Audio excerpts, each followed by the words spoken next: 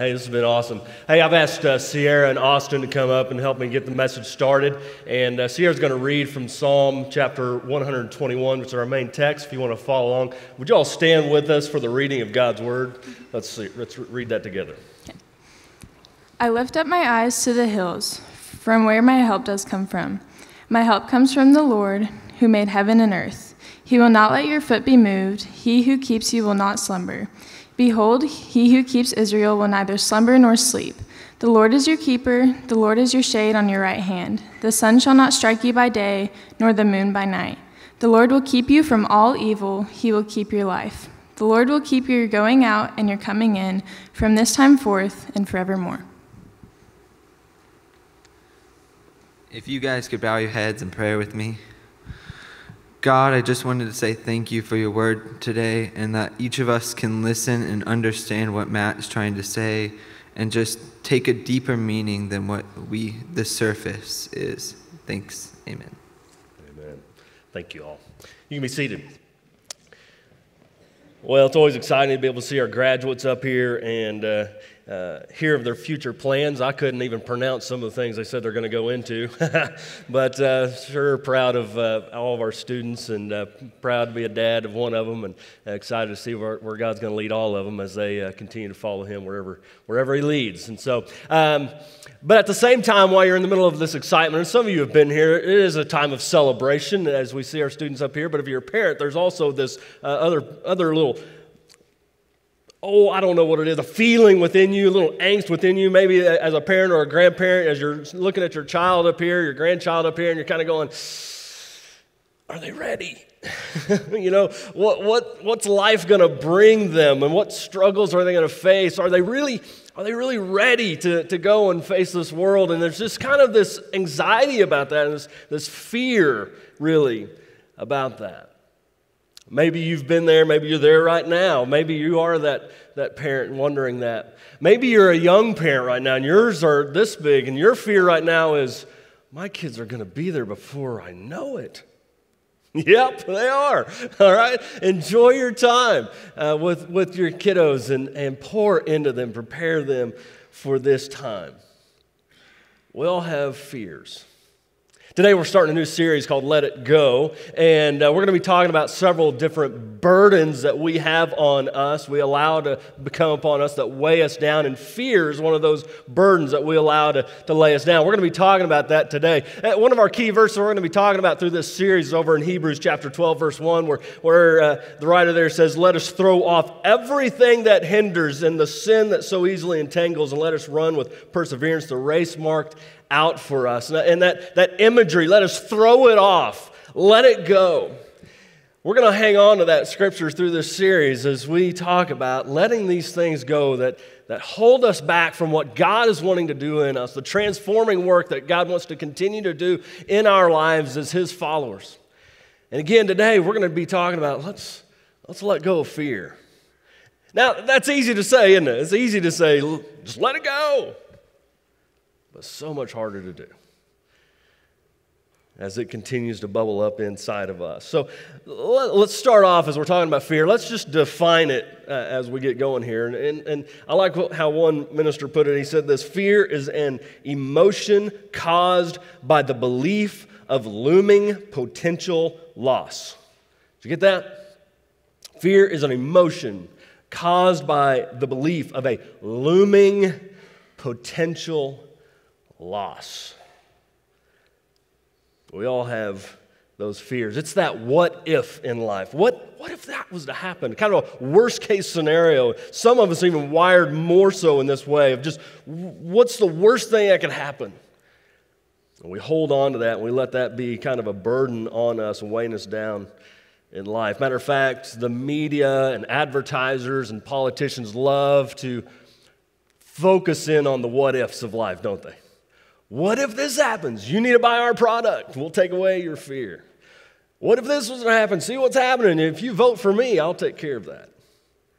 I saw a security system advertisement just this last week that said this: it feels good to fear less.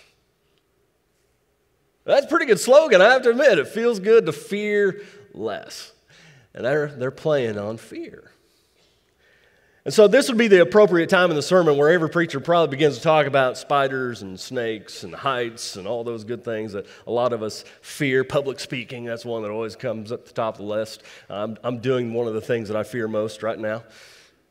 And I do get scared. I still get nervous. Some of you think, no, surely not. Yeah, I do. I mean, no, number one, I'm in front of you all and I'm an extreme introvert. Number two, I'm handling God's word. And it's better for a millstone to be thrown around, put around my neck, thrown in the sea if I get it wrong, all right? So I get a little scared, all right, whenever I get up here.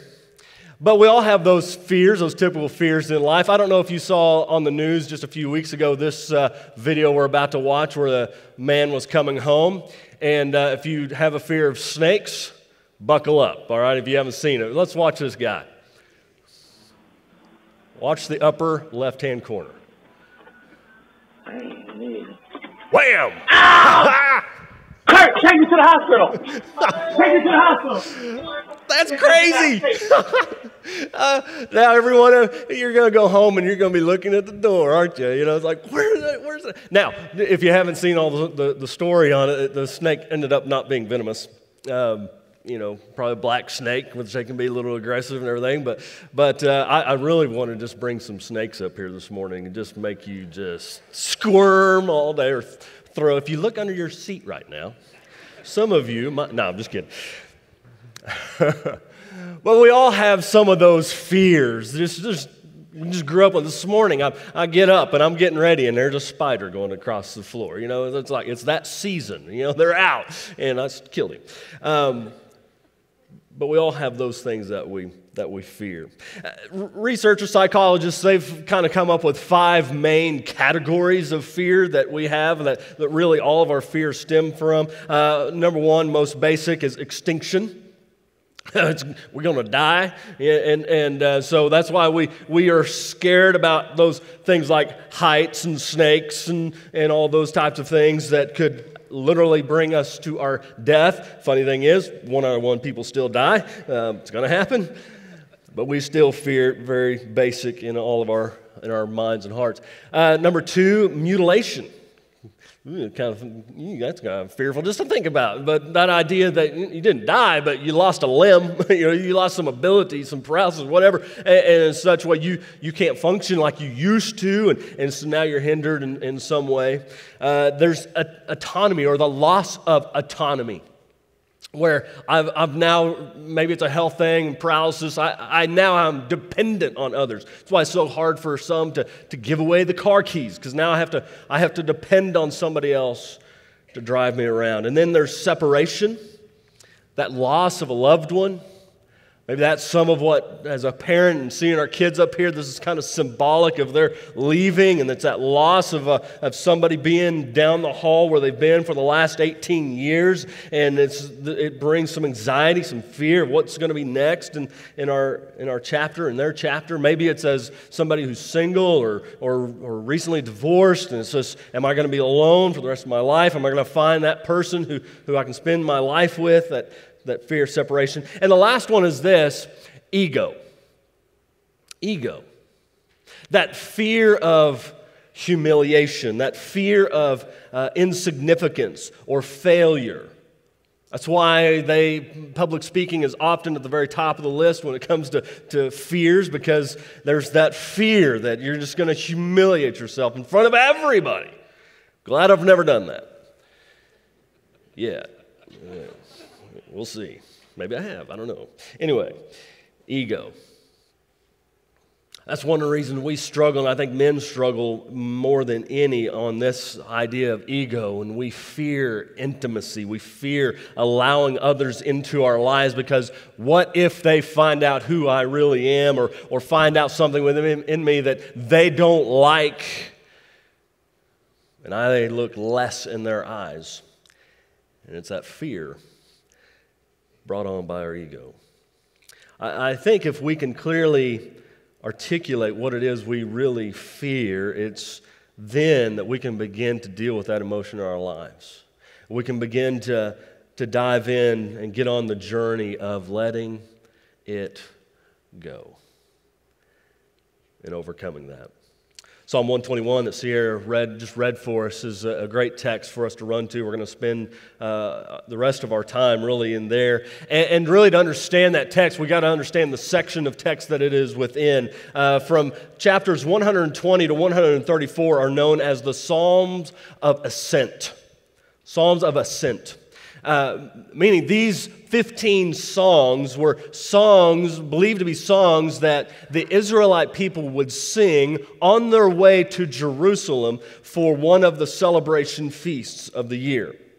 And so on their way, they would sing these. We really don't know how they sang them, when they sang them. Some believe it was on the way, at specific points along the way. Others believe it's right whenever they got to the temple that they would sing these songs. But whatever the case, these songs were songs that they would sing on the way. And it begins with chapter 120. And when you read chapter 120, it really sets the stage for the rest of the songs as the writer of the song lays out what his fears and anxieties were, and where they came from. And what you find is it came from the lying and deceitfulness of the people around them, and the violence of the people that they had been around, or this person had been around. And so it's out of the influence of the world that there was fear and anxiety, and maybe that's why they were singing these songs as the Israelites are going through the lands and different lands. I don't know, maybe they're having to go through enemy territories or people that didn't like them territory, and so they're singing these songs. This is where we're at. We're a despised people, and people look down on us, and it created some fear and anxiety within them. Have you ever had that? As we look at our world today and we watch the headlines or you get on your social media and the things that pour into us, sometimes the things that we see and the same things that we read can create anxiety and fears within us. Whether things said directly to us or things we just see said, it can bring us to fear and anxiety. Matter of fact, many researchers are showing a great correlation between the rise of social media and the rise of anxiety in people, and especially in young people. Do you know that today a normal student tests higher with anxiety than a child psychiatric patient of the 1950s? Did you hear that? A normal child today tests higher in anxiety than the child psychiatric patient of the 1950s. I don't believe we've really figured out yet or recognized fully the impact social media and technology is having on our young people. And so we've got to help them. We've got to be there for them. And I believe it continues, or it happens with us as well, with adults as well. It can rise our level of anxiety. It's interesting. Students, I think adults, again, I think we fall in the same realm. There's less concern about exactly what is said in comments or said in posts, and more concern over, did somebody like my post? Did somebody comment on my post? Because they're beginning to find value in just the fact whether or not somebody responds to them. Their value is based in that. And it's like, no, that's not where your value is at. And as a Christ follower, it's like, no, your value is not found on a social media site. It's found in Christ. I'm going to go off on a whole different tangent here. I'm going to stop. Question right now is, where do we find power to overcome our fear? Where do we find what it takes to let it go? So if Psalm 120 identified the source, Psalm 121 that we just read identifies the power source to overcome our fear. Look at verses 1 and 2 with me again real quick here. It says this, I lift up my eyes to the hills. From where does my help come? My help comes from the Lord who made heaven and earth. I like where he starts there. I lift up my eyes to the hills. Where do our eyes tend to go whenever we're down and out and fearful? You ever watched a football team, basketball team, baseball team, any team, whenever they're losing, especially students, kids, you know, it's like, oh. One of the most important things a coach can coach is attitude over skill. It's, boys, get your heads up. Girls, get your heads up. Game's not over. Come on, we can still win this thing. The writer here begins, I lift up my eyes to the hills. There's some question about the hills. What hills is he looking at? Some believe that he's talking about the pagan high places, and so I'm looking up and I'm looking past those hills. I'm not even paying attention to the pagan gods. They're all messed up. I'm looking beyond them. Others believe that he's talking about the hills of Israel. If they're on this plain and they're walking to Jerusalem, Jerusalem is a high place, and so maybe he's looking to the God of Israel, and that's where I'm looking to find my source of strength and source of power. It really doesn't matter which way you go on this, because he defines who he's talking about there here in just a second. But then he goes, I lift up my eyes to the hills. From where does my help come? That's his question.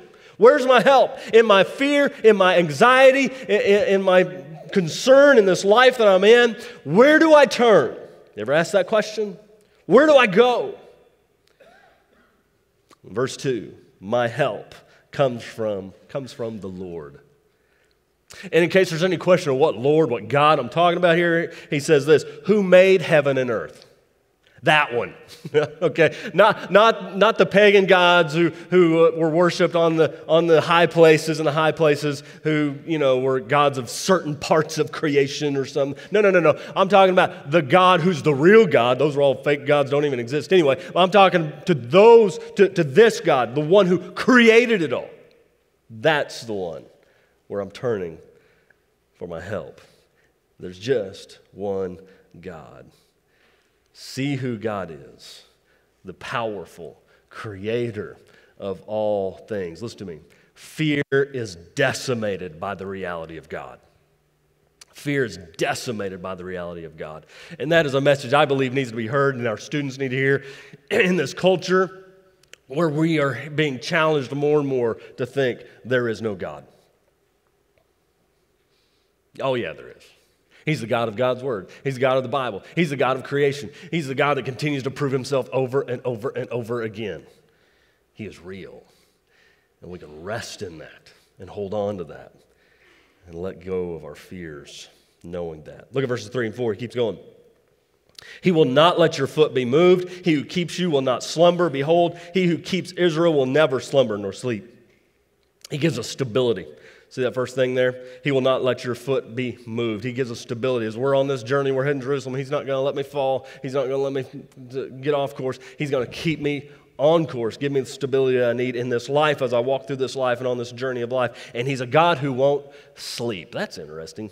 He's not a sleepy God. It's kind of weird, Well, it was a common belief among pagan worshipers and pagan gods that their gods slept.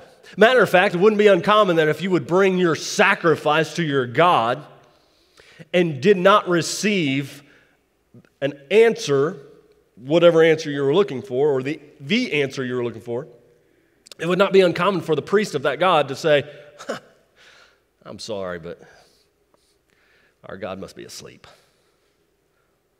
I'm sorry you sacrificed your child today. If you got another one, you can bring him next week. Maybe our God will be awake then. The writer of the song says, no, our God, he doesn't sleep. He is constantly present with us.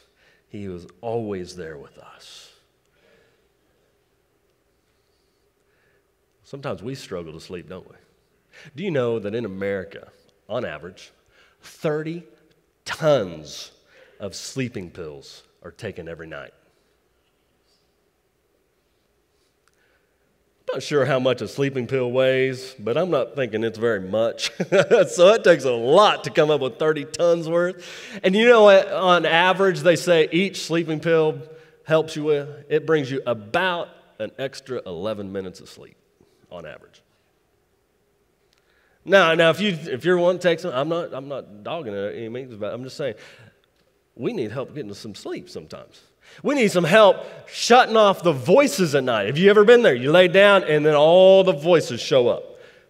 You're going through conversations through the day, what people said to you, what people said about you, and people showing up that you didn't even see that day in your head. And it's like, what are you doing here? And I love it. This last week, I was talking to somebody, and they heard a message where this was compared to your nightly committee meeting, where you invited, well, actually, you didn't invite them all. They just showed up, and they're sitting around the boardroom of your mind and your life, and they all have something to say about you and to you, and it's usually not nice. And that's what keeps you up. It just, woo. And so the question is, who are you inviting to your committee meeting at night?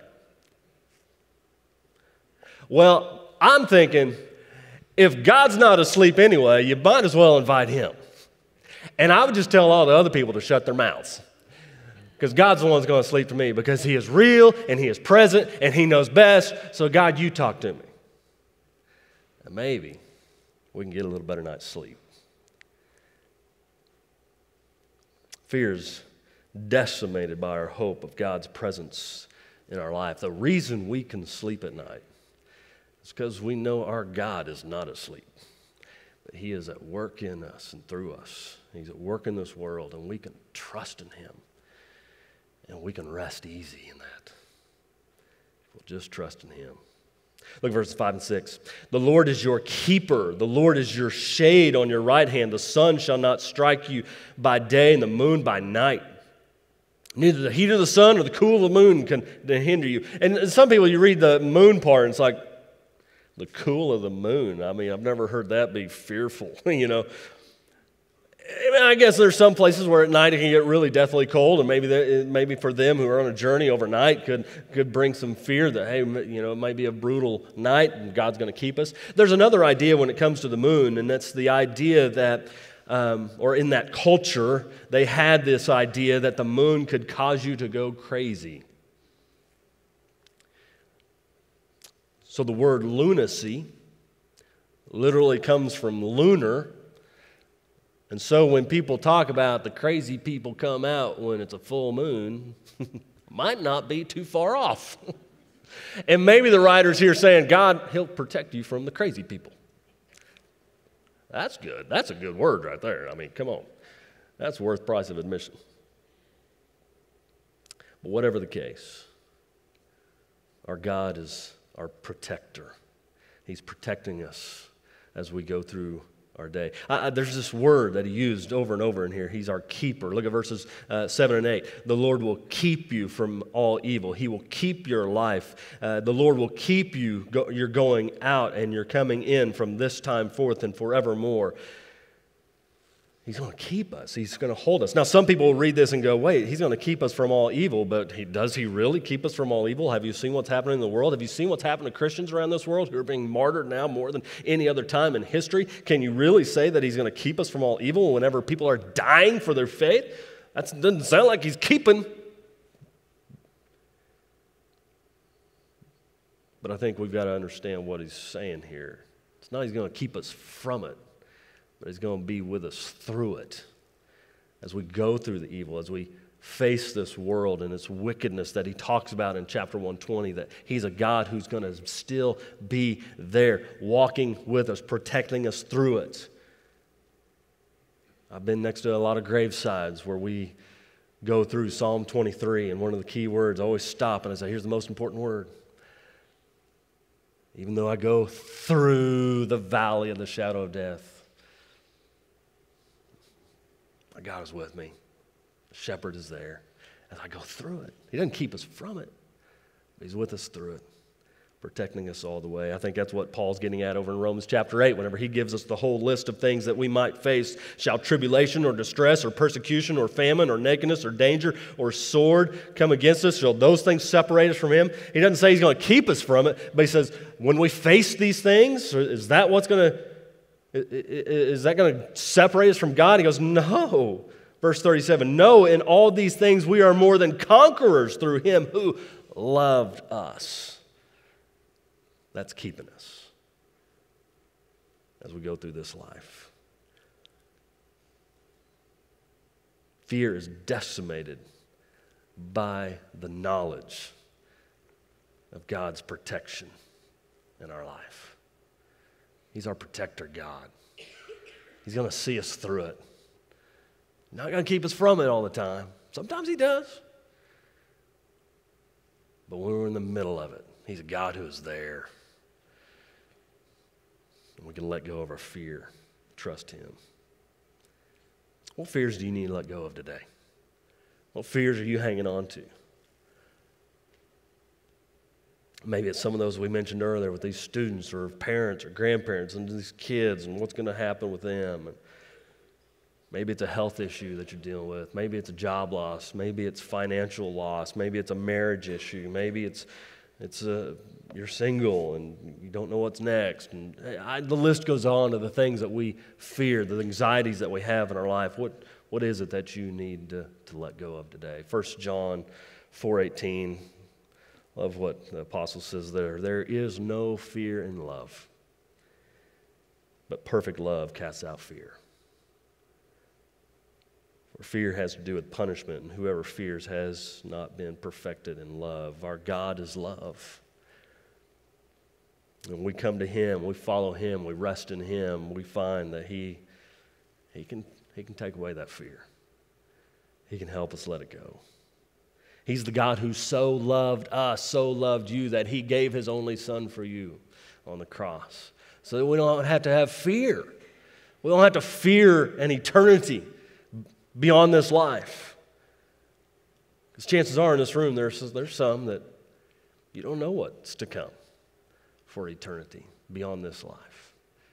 God made a way so that you could let go of that fear through Jesus because he loves you. Listen to me. Embracing God's love decimates fear. Embracing God's love decimates fear. Not going to church, not going through the rituals that we find ourselves going through. Good stuff, reminders, things we need to do.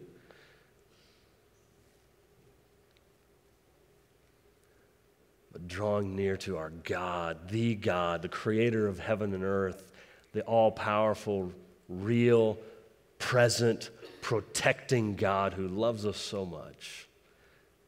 He's the one who can help us let go of our fear.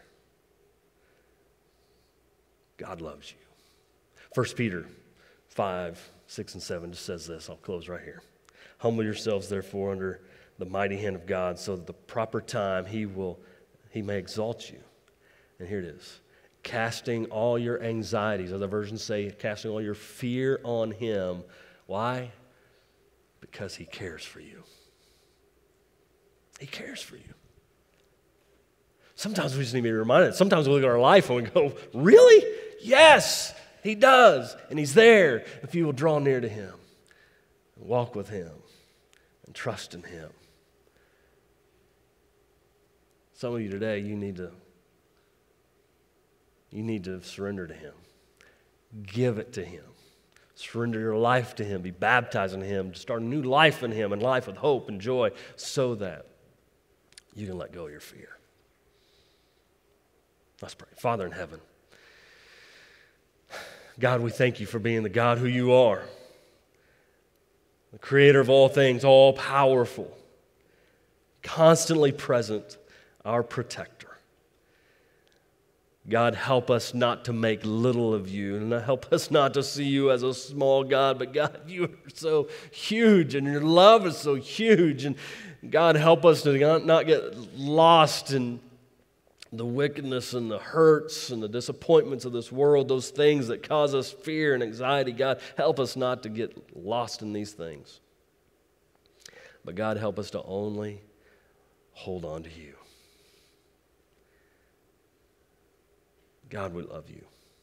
Help us to love you more.